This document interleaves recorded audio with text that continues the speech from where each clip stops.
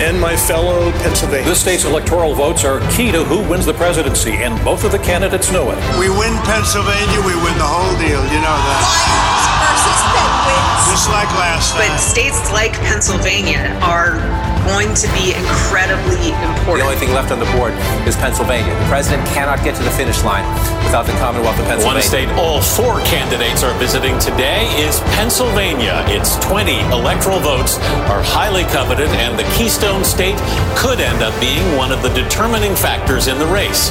Jill's a Philly girl. Well, I'm a Scranton guy. Every 4 years, it seems I have a conversation with someone, and they always are asking me, what is that blue county that's surrounded by red? Well, that county is Dauphin County. It's where Harrisburg is. It's right in the center of the state. And in fact, last November, the Biden-Harris ticket found over 12,000 more votes than the Trump-Pence ticket did. In presidential years, Dauphin is reliably blue, but county government is solidly red. Our guest today, Eric Epstein, is trying to change all that. More importantly than the party affiliation, Eric brings a lifetime commitment of being a watchdog. He's devoted years and years to bringing more transparency in and around Harrisburg. This is exactly the role of county controller, and this is why I'm eager to sit down with him. I'm looking forward to hearing about his unique background and his vision for the next 4 years in Dauphin County government. The problem with per diems is threefold. It's unaccountable. It's tax-free, and there's no oversight. Activist Eric Epstein has been fighting per diems for years. Eric Epstein, welcome to my kitchen table. Thanks for having me, Ari. I much appreciate it. Hey, Eric, before we plunge in, I know we're in the final month of this campaign. I wanted to ask you if we can go back in time. Mm-hmm. You did incredible work in the 90s, recording oral histories of Holocaust survivors. Right. And as anti-Semitism has gripped the Commonwealth and gripped our nation at unprecedented levels, I'm wondering if you could just share with listeners a little about that work. Well, you know, one of the things I've done in Holocaust studies, I wrote the Dictionary of the Holocaust. And the reason I wrote that is when I would lecture or interact with students and survivors, I found that the frame of references were being lost on people, whether, and some of it, it's just time. People didn't know Goering for Goebbels. They didn't know Slovakia from Slovenia. And there's huge differences, huge. So what I'm trying to say is there's huge differences in experiences of Holocaust survivors, depending on the country they're in, depending on the time they're invaded by the Germans, and depending on the degree of collaboration within the country. On top of that, we recorded liberators, and we recorded anybody who basically had an experience 33 to 45 in Europe. And I would also add Northern Africa. A lot of times people fail to understand Northern Africa. The Middle East also played a role in the destruction of Jews. So that being said, what we tried to do is construct a interview with folks where you went from what was their normal, what was their regular day-to-day life, to the slow, gradual progression to abnormal. And then if they survived, which they did if I was obviously interviewing them, although a lot of people they were surrounded with didn't survive, trying to tell my students that, look, you're viewing these interviews and you're viewing these people in the comfort of a well-heated home in a normal society with a full stomach. What's different today is that it's not a normal society. Some of the tropes that I could dismiss easily when I first started Holocaust studies, like blood libel, are back again, Jews using the blood of children. So what I found is that oral history was a good way for people to understand what had happened. Here's a human being in your setting who you wouldn't know, walking down the street was a Holocaust survivor. And frankly, nobody's in a position to make a moral judgment because you don't know what you would have done in a similar situation. And frankly, the Nazis were very good at eliminating the strongest, the richest, the smartest. So one of the things you have to realize with Holocaust survivors is there was a tremendous amount of guilt. Why did I survive? And there's a lot of guilt because people are judging them by normal standards. Why did I behave in such a way during an absolute medieval dark age nightmare? What I try to let people know is the Holocaust is like a crime scene. You have the forensic evidence. This is what happened. I mean, I spent 6.5 years in Europe. You could tell when you go to different death camps and there's 6. And again, the verbiage matters. A concentration camp is not a death camp. And just like when people throw out words like Dachau and Auschwitz and say they're the same, they're not. And so the similarities that I'm seeing now is a dilution of the terminology. You call them people Gestapo, they're not. If they were, you'd be dead. But at the same time, we're in a dangerous place where information has been manipulated and digested, and people are believing the unbelievable. So in stuff that you would commonly deny, like the veracity of an election, we're having a debate. That's dangerous, extremely dangerous. 1933, there's no television. 80% of Germans went to the movies on Saturday. So yeah, you have a narrative that you can tell. Here, where people have options, they choose to plug into their option or narrative. So 1 out of every 6 Holocaust inquiries on Google is denial. And it's not denial, the good old Jew-hating denial. Jews killed our Lord, ergo they're guilty, ergo we're justified in killing them. It's very sophisticated. So the reality is that anybody with an appreciable memory is very old.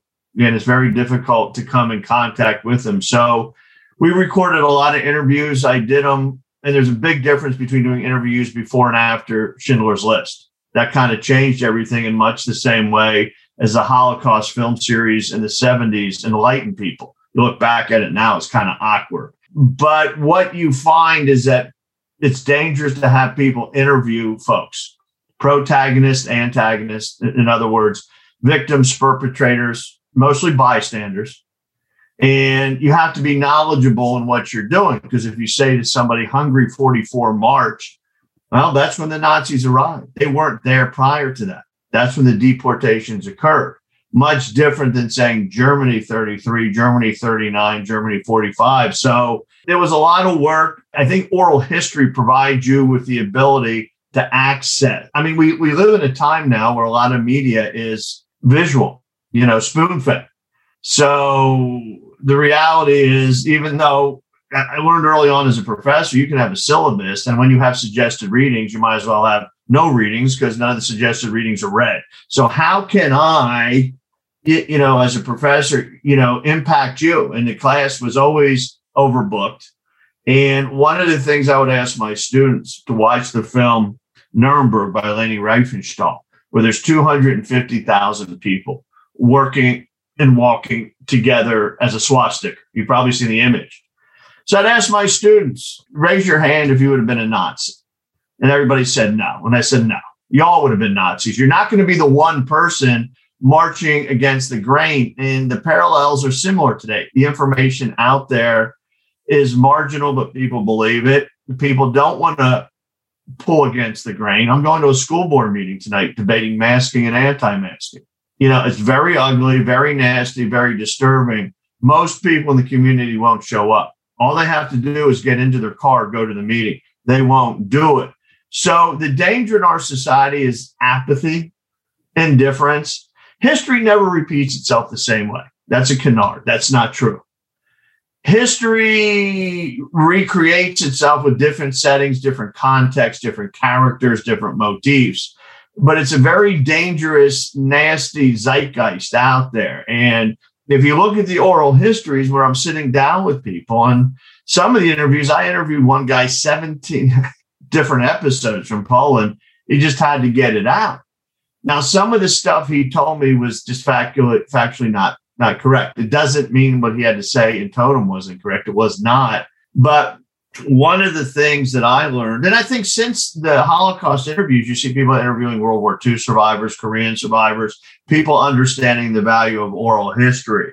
So I always think, we kind of are nostalgic and romantic about McCarthyism. This is what I would have done. Or my black students tell me what they would do in Mississippi in the 1960s. Well, it's not reality. What most people do is go along to get along. And in my campaign, the parallel is we are fighting a machine that's been in existence since Harvey Taylor 100 years. And while people know it's unrelenting, unremitting, dark, people in a lot of ways profit from it. They know someone who got a job, they got a contract. So it's always in my mind the bystander. not the person directly involved with committing the crime or being a victim of the crime, but the overwhelming majority of human beings are bystanders. And to make that point clear, we will call it a success on November 2nd if 25% of the population get off their ass and vote. You kidding me? And if it rains, God forbid it rains, then the numbers will be lower. People from all stripes get to vote. On Monday night before the election, Monday night's a big night for world wrestling. People that believe that's true get to vote. I've got to find them. People who are in synagogue, people who are in college. So it's a humbling experience to go door to door and see what's on people's mind. But you don't have 15 minutes, 20, 30 minutes, Ari, to make a discussion. So what happens is we start a discussion today talking about the Holocaust, and then we make parallels about mob psychology today. When you're door to door, you're looking for commonality. And in central Pennsylvania, that usually is, and I'm not saying this to be disparaging, but are you an Eagle fan or a Steeler fan? Are you a Notre Dame or a Penn State fan? And the reason why is it's to humanize. We're all clannish. We're all part of a pack. That's the way it is, the way it's always going to be. You want to be part of something. You don't want to be the other. So I've spent most of my career where people, after going out and, being a gladiator, where people don't say anything afterwards saying, good, oh, that's really good. Well, I don't know if they're also saying to the other guy, good, good, good, that's really good. So we're at a point now, and Patty Smith, who's wonderful as my campaign manager, where this is a legitimately nonpartisan campaign. I'm a Truman Democrat. I have strong Republican support. My radio show is called The Democrat That Thinks Right. You don't have to feel like you have to say something because of any affiliation or religion. But most people, and let's be honest, that's courageous. If you are and you're talking about anti-Semitism to begin this interview, if you're at a party and somebody tells an anti-Semitic joke, everybody's uncomfortable, but few people will confront the person. And so that's what I've done with my life. I don't necessarily like it, but somebody has to confront the meanness, the hate, the ugliness. Otherwise, it grows. It's just like a garden. If you don't weed it, the weeds will take it over. It's not a popular gig. Tough campaign to win, even though we have more voters. The Democrats don't vote. So we have a 7,900 voter advantage, but the actual turnout voting, I have a 3,900 disadvantage. And it's very difficult when you find somebody and they say, oh, you won the election. I said, no, I won the primary. What's the primary? And it's like, wow, okay. And you have a PhD. Next week we'll do colors in the rainbow. What do you mean? What's the primary? I have a school board meeting tonight. We're the 9th largest school district in Central Dauphin. 2 issues will be there: masking and why isn't the football team playing this Saturday? Well, Eric, before we jump further, a lot's unpackaged there. And thank you on a personal level for that work you did in the 90s and keeping the memories alive. What was the jump? I mean, were you, from even a boy, involved in politics and activism? It's not often you find historians and academics getting involved in electoral politics and activism. Early on, I remember 1968. I clearly remember the Humphrey-Nixon Wallace election. Didn't watch cartoons as a kid, watch Meet the Press. I lived in a household with my grandfather, my uncle, my father, and my mother, so that if you wanted to be included in a discussion, you had to operate at a high level. Reading and religion were premium, as was sports. Back then, it was, different to be politically progressive and also a good athlete. And that's where I understood the unifying, integrating force of athletes. You can bust someone with a good intention. It usually doesn't work well.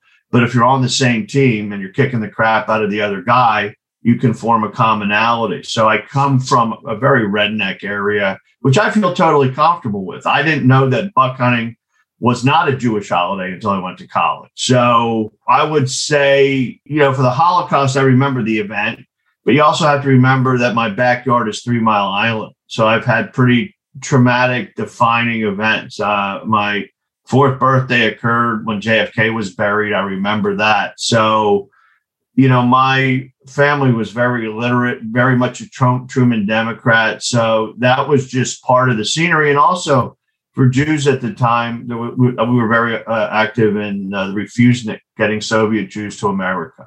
The way I was raised was really simple. And it was this: if you can read and write, you can do anything. And my parents and family didn't penalize me if it was my idea. So to me, the worst thing you could do growing up was follow the pack.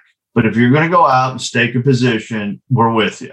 Granted, some of the things I did were dubious. But that being said, life is a series of habits. And you develop habits as a child that become, cemented as an adult. Hopefully your views aren't, but maybe your habits are. So, I've always been political. Was one of the people who started an underground newspaper in high school. I think my first political deal was protesting against hair length in school. In the old days, you could only have your hair at a certain length. So to me, it is part of, I guess, religious and the family DNA. Dare I use the term DNA? 3 Mile Island, as you said, is in your backyard, and it's very much cemented in the minds of many Pennsylvanians, but especially folks in Dauphin County. So if you can speak to your activism around a power plant and even memories from those fateful days. Well, I have a very unique narrative. Growing up, my father was very pro-nuclear, and we would drive down to 3 Mile Island, look at the clouds, and say, this is the future. We're lucky to have it here. People embraced it. There was little opposition, and we believed it could be cheap, limitless, as did most folks. And the jobs were good here. People forget that. Really good. High paying. So my evolution was such that by 77, 78, my opposition to nuclear a lot was economic. And just, looking at metrics, this doesn't make sense. Where's the water coming from? Where's the waste going? My dad was a business owner. Why isn't Wall Street investing in this? This is an aberration. It's a fictional economic narrative. And that's still my perspective, which I think is an anomaly. I was in college during the accident, came back and got involved in 82, and then have been with TMI as their spokesperson or their chairman since 84. And I do believe in this, and you'll see this with my work on the Holocaust and the necessity of longitudinal engagement. We now have an itinerant society. I was growing up, the rabbi stayed forever. The doctor was part of your community. The attorney was part of your community. You now have a world, an economy, a workplace where people move around, intermingle. When I was growing up, you had one new kid a year. When I was growing up, there was one overweight fat kid. It's different now. I have a lot of kids that are overweight. I got kids getting dropped in all the time. So it's like constantly the chant, there's no stability. So, I had the good fortune of growing up in an area that was very warm, very welcoming. And in that area, the major industrial component was steel. We had 2 steel mills in Harrisburg. We had 13,000 people at Bethlehem Steel. A lot of people. So we had Harco, Bethlehem Steel, and we're at the southern tip of the coal mine. So it's more of a blue collar mindset. TMI came nuclear. And if you're Pennsylvania, that was the natural progression from a coal and steel state. And it all came apart on March 28th, 1979. And then to make things further bizarre was the fact that people here, well, first of all, the China syndrome was in town.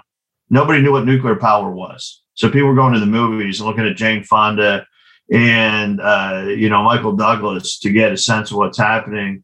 But in addition to that, this is a very trusting area. This is a Bible Belt conservative Republican area. And, very heavy overlay of Quaker, Mennonite, peaceful people that are somewhat well off. And we're just stunned that they would be lied to by local government, state government, and federal government. So it was also a shot heard around the world. It was the beginning of end of nuclear power, March 28th, 1979 here. And, today, actually, I was doing a newscast on a worker that was killed on Friday trying to clean up TMI. So, in terms of history, being Jewish, it's, we're in our 5,800 year. That's a pretty big span. I used to laugh when people would say Y2K. I said, well, we're on our 4th one. It'll be okay. TMI nuclear years, man, are forever. So, one of my takeaways is the importance of staying involved and staying engaged in an issue. And we live in a time frame now where people have the attention span of a fruit fly. Well, let's. I hope our listeners don't have the attention span of a fruit fly, and I'm grateful that we've crossed 5,000 listeners. But let's take it now to 2021, or in the Jewish calendar, 5782, and in the final month of this campaign, I want to pick up. We have listeners across the Commonwealth, but plenty of listeners in D.C. and New York and elsewhere outside. And I want to pick up on a term you used, itinerant. When I look at Dauphin County and the greater Harrisburg media market, there's been tremendous changes, often at the expense of family farms, but a lot of growth, a lot of traffic on the roads. But I've had a lot of colleagues in, the recent election 4 years ago, even 8 years ago, they see a lot of red, and then they see that blue county when they look at the presidential maps. So if you could just speak to a little of the demographic changes, a little of why Dauphin County is consistently blue in presidentials, but red otherwise, I think that'd be very enlightening as we plunge deeper into your campaign. The Republican Party, I think, is better financed, better organized, and that usually leads to better results. I think they have basically incorporated patronage as a cornerstone. And, people say whatever they want, but at the end of the day, they like the job. They like the house. They like the time. They like stability. And so the Republican Party is very good at rewarding people at the county level through the school board level. It's a commonwealth. So, you look at a school district like ours, $217 million budget. We're 3 times bigger than the city of Harrisburg. So the way it works here for Republicans to be effective, the same engineers, the same contractors, the same people who run local municipalities run the county municipalities. And that's a lot of money. That's a lot of jobs. Harrisburg has always been bipolar in the sense that every 8 years when there's a change in governor, new people flood in from Pittsburgh and Philly, and the coal region. But for the most part, this is a recession-proof area. So I think there's a resistance to change. If you look at our core industries, you have Hershey Chocolate is an anchor. Rite Aid is here, DH Distributing. And like government, employment is traditionally low here. Benefits are traditionally high here. So people know that it's a rotten tree, but they're still harvesting the bitter fruit. And, in other words, everybody knows how devastatingly corrupt just about every aspect of political life is here. But they still vote, Republicans vote more often than Democrats. And the reality is the only reason it's blue during the presidential election is the same reason that turnout is high across the country. People don't pay attention. If you're on the school board, you have the potential of raising somebody's taxes far more frequently than a president. For whatever reason, your emergency political responder, the people that pick up your trash, educate your kids, 9 out of 10 people, 8 out of 10, I'm just spitballing here, don't know who they are. And that goes hand in hand with the lack of media coverage. You have a newspaper now that's only operating 2 days a week and on Sunday. And it's basically, a glorified fish wrapper. There's no information on local races. You turn on the news and the world is coming to an end every day. It's kind of like Ray Bradbury versus the mutant Godzilla. It's just some wild stuff there, but people don't read. I mean, let's be honest. When I was growing up, there was a morning paper, an afternoon paper. There was a nuclear family who talked about issues at the table. Now people are programmed. They listen, to information presented to them unchallenged. I'll be at a meeting tonight where I guarantee there'll be several uncivil outbursts, and people tolerate that. They score points. Well, why don't we talk about why we're masking? Why, Eric, did you vote for masking? It's not about the veracity of masking as much as that I want the kids back in school. There was so much social, emotional, psychological carnage when kids weren't in school, so that if I have a kid in school and there's a COVID case and the class has 30 students and I mandate masking, 29 students can stay. If masking is volunteer, I got to send all the kids home.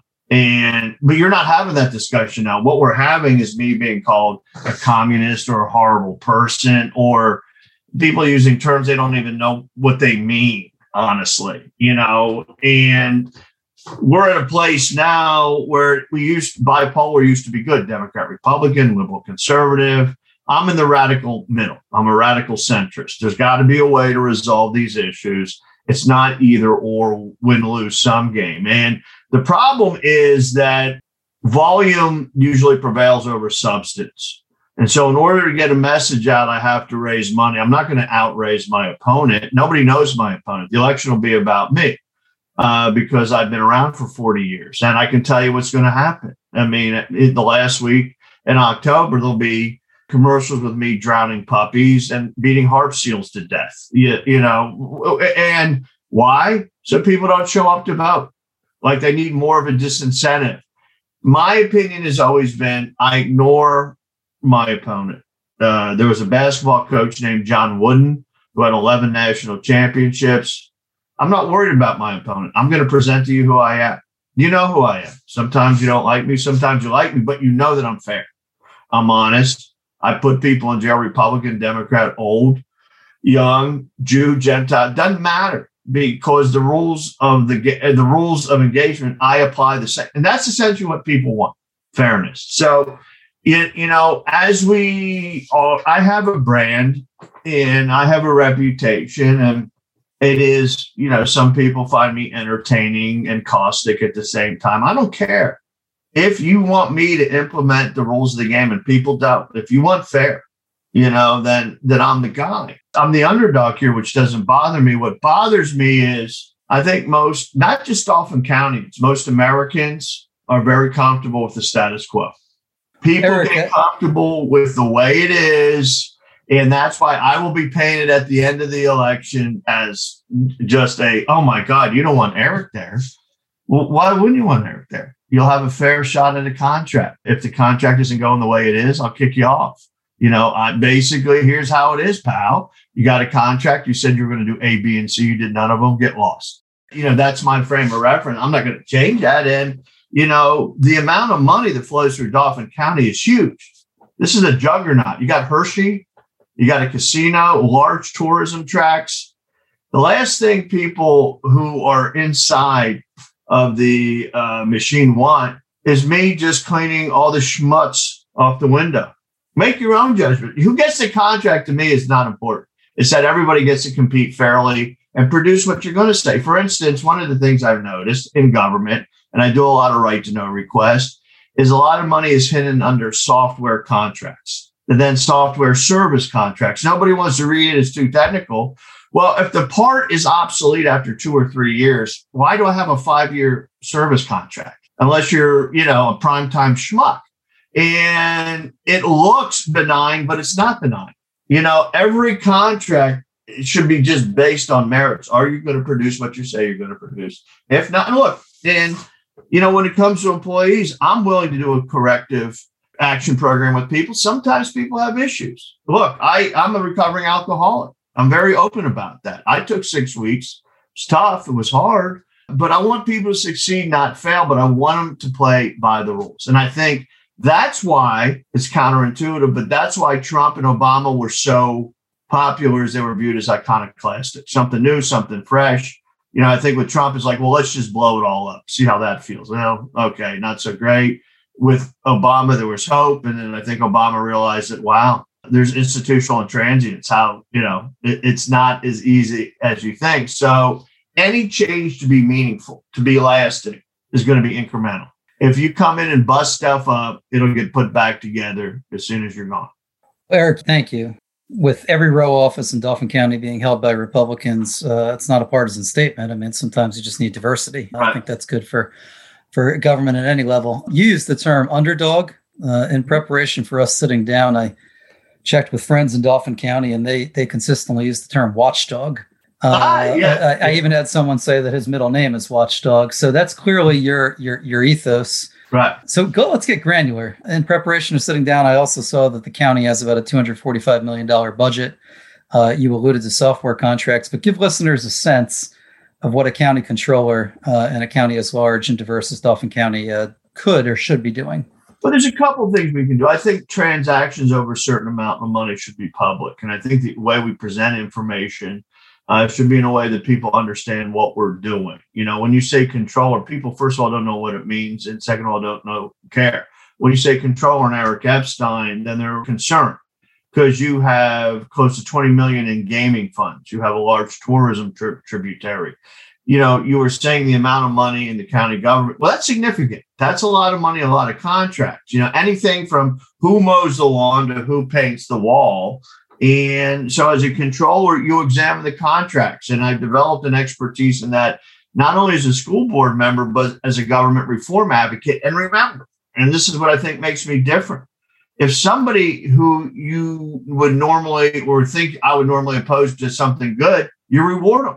Why am I going to hit somebody over the head when they do what they ask? I'm not here to be in perennial conflict. I'm here to make sure things operate in a way where people stay in the lane and we get the biggest bang for the buck. I'll give you an example. I was at a Dolphin Prison Board meeting where they authorized $27,000 to buy a bench. And I was like, are you out of your mind? $27,000. What is this, a magic bench with beans coming out of it? And, the sheriff and the DA were defending it, and they never did the due diligence. They said, well, the building is 40 or 50, 60, 70 years old. I said, well, actually, the building is the courthouse. You probably shouldn't be spending money from the prison to fund the courthouse. So I think some things that happen are just because they become habit. So I said, folks, why wasn't there an RFP? What are we doing here? And, they were all confused and combative. And I probably could have presented the information differently. But as the controller, you're drilling down. Sometimes you're in the weeds. You're setting macro and micro standards. If I say to you, here's the contract, we're going to revisit it in a year, we're going to revisit it in a year. There's a number of jobs a controller does in addition to monitoring the contract. But I think part of what I've learned over my career is to make information accessible and available. However, being a citizen is hard work. You have to look at the information. You have to look at what I'm doing and be willing to go through it. I mean, when I do right to know requests with the legislature, you get several hundreds of pages and it takes a while to put it together. So we have an expertise about being able to explain to people what's happening. I believe in giving people an attaboy or a pat on the back. If they're doing the right job, that's good. I mean, if I'm successful, I shouldn't have to do as much as I do at the initial stages. You're basically trying to inculcate a culture. And you're seeing controllers around Pennsylvania becoming more aggressive. In Lycoming County, out in Westmoreland, they are now legitimately becoming a counterbalance, a check on how money is spent. So here is an example at the local level how people can have a direct impact on governance. Well, here. And you've been super generous with your time, and we're in the final throes of the campaign. Give folks a sense of what it's going to take to be successful. We have a lot. I once had a listener say that hacks is actually a badge they wear with honor. So we have a lot of apparatchiks and hacks that listen. So what does the GOTV operation look like? To what extent are you leaning on kind of existing networks or new volunteers coming out of the woodwork? How are you allocating your budget? This is going to sound unusual. Again, this comes to terminology. Dismissing somebody as a hacker or a lobbyist is really destructive. You need to have lobbyists who are performing their function for a reason, for educating folks on issues. Have they blurred the lines? Absolutely. And we're looking at legislation now that if you work on a campaign, you can't work for that legislator. Okay. You can't mandate good behavior. In terms of bureaucrats are absolutely necessary. The highest paid government officials are employees who have been there for a while.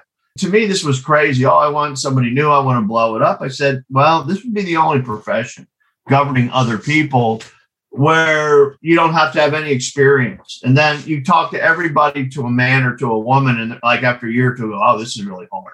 Well, yeah, no kidding, it's hard. So I don't like to call people hacks, and I don't like to call, or be pejorative towards lobbyists. The people that are operating below you or with you are not the problem. It's the people at the top of the pyramid that set the speed limit. So I'm saying, if I say to you, it's okay to go 150,000 miles an hour with no seatbelts while you're smoking cigarettes and drinking, the result is not going to be good. Okay. If I say to you, and then I demonstrate the behavior that I want others to imitate. You get there early, you leave late. I want you, I don't care if there's a forest fire in Wichita. I want your ass in the seat now. You have a function to perform. I don't tell me that your grandmother died for the 5th time this month. I don't care who you are, what you are, you're fired, and okay, Believe me, I don't get a lot of Hanukkah cards anyway, so I don't really care. The reality is that it's frustrating to me to respond directly to your question about GoTV. I don't have an answer how I get people out. What more can I do other than assist you to get to the poll, other than assist you to register to vote? It's common knowledge. It's an off-year election. Not a lot of people are going to turn out. If they turn out, it's likely that there'll be an issue that catches their attention. Could be a commercial I do. Could be a flyer I do. I mean, anybody you talk to about me will tell you the same thing. He's a pain in the ass, but he's fair. The reality is I will be outspent. I will receive negative mailers. So it comes back to that John Wooden metaphor I told you about, the college coach who won 11 basketball championships. So his first day of practice was teaching people how to put their sneakers on and their socks on. And what I've learned through life is paying attention to detail, focusing on the basics. I'm not expecting a miracle or some feat of magic to occur. I believe GoTV will be related to what I'm doing, knocking on doors, doing what I'm normally doing, what I've been doing since 1984. And the people have a right to make a choice. It's very likely if I lose, I'll retire. It's time to go. If people want the status quo, then don't call me. I'm not your 1-800 help you clean up your crap guy. So and it's not one person. There's got to be a commitment. So, here's the deal. America is an unbelievably complicated and beautiful place. While we have a lot of regression, I never thought in my lifetime you'd see legalization of marijuana, same-sex marriage. You see unbelievable social change. And at the same time, we're still looking for some guy's passport. So that's always the way it is. Since the Know-Nothing Party in the 1850s to McCarthyism in the 1950s, this is nothing surprising. This is not anything novel. What I will tell you, and what I learned from Karl Rove and George Bush, and it's a very valuable lesson. I think Democrats tend to be too acquiescent and pliable. If you win, even if it's one vote, then you need to govern like you have a mandate. And what people never understood is that mandate doesn't mean, winning with juggernaut numbers. If you won by one vote, and then you run. People are telling you this is what we want you to do. It's a government of the majority. Which is interesting because the same people that will resist that theory are the same people that continually elect people with less votes and more electoral representation. So, I hear you. Yeah, that's a whole other discussion and probably one that we'll have in 2022. Speaking of 2022, last question, Eric. We have multiple candidates running for statewide office that listen and their staff as well. So if we could just get a little granular, as you alluded to, Dauphin County is pretty diverse. So as you're doing the GoTV, as you call it, you spending more time in those suburban townships that have better turnout, or the more densely populated city of Harrisburg that maybe is lacking in turnout? Well, the city of Harrisburg, I think, will turn a lot on whether Pappenfuss gets in the race. I mean, he's teetering. I'm not sure what he's going to do. Right now, Harrisburg normally underperforms. So the old machine there, if there was, dissipated after the demise of Mayor Reed. So I think there's areas that have not recognized their potential. Lower Paxton, Derry Township, Swadera. And then you were talking about this before. The face of Pennsylvania is changing. I've been involved in 3 high-level cases opposing warehouses in communities that A, didn't want the warehouse, and B, weren't zoned to accommodate a warehouse. So one of the issues that I see emerging, and you can listen to me or not, is that people like their quality of life. Everything can't be answered by more growth, more tax base. People want balance. If you want balance, if you want control over your life, get on the planning commission, get on the zoning hearing board, get elected to supervisor. In terms of turnout, you never know what cycle it is. Obviously, there's some candidates that I prefer. I don't know if you want me to share them with you. I'm happy to, but we're worlds away from 2022. And what I'm finding, and I've always found in politics, it's not what they like, it's what they don't like. In politics, unfortunately, it's much more organized, easier to organize against an idea than for an idea. When you tell people what you're going to do, they're more interested in what you oppose. You can see it tonight at the school board. I'm against masking. I'm against you taking away my liberties. I was born and raised here. I own a gun, but I don't think you need a bazooka to kill a squirrel. searching for a middle ground, and it's frustrating because most people are actually very moderate. So if you look at what's interesting to me, Derry, Lower Paxton, Swadera is going to be the muscle of the county if you're going to get change. And then I think you have to break apart the northern end. I think there's two northern ends. I think when you start looking at Dauphin and Middle Paxton, that's starting to blue. It's not the hard red as Gratz, up. So all this only matters if you have an organization, a structure, and money. Otherwise, you're pissing in the wind, and that's never a good feeling. This is so true, and sage advice to end on. But Eric, thank you for your time. Good luck in the final few hours, and certainly good luck tonight at the school board meeting. Sure. Shana Tova, brother. I appreciate it. You too.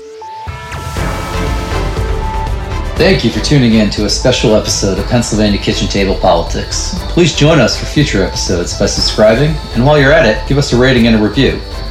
We love listener feedback, so drop us a note via our website, papoliticspodcast.org. And a very special thanks to Jake Schwartz for all his production assistance. I'm Ari Middleman, and this is Pennsylvania Kitchen Table Politics.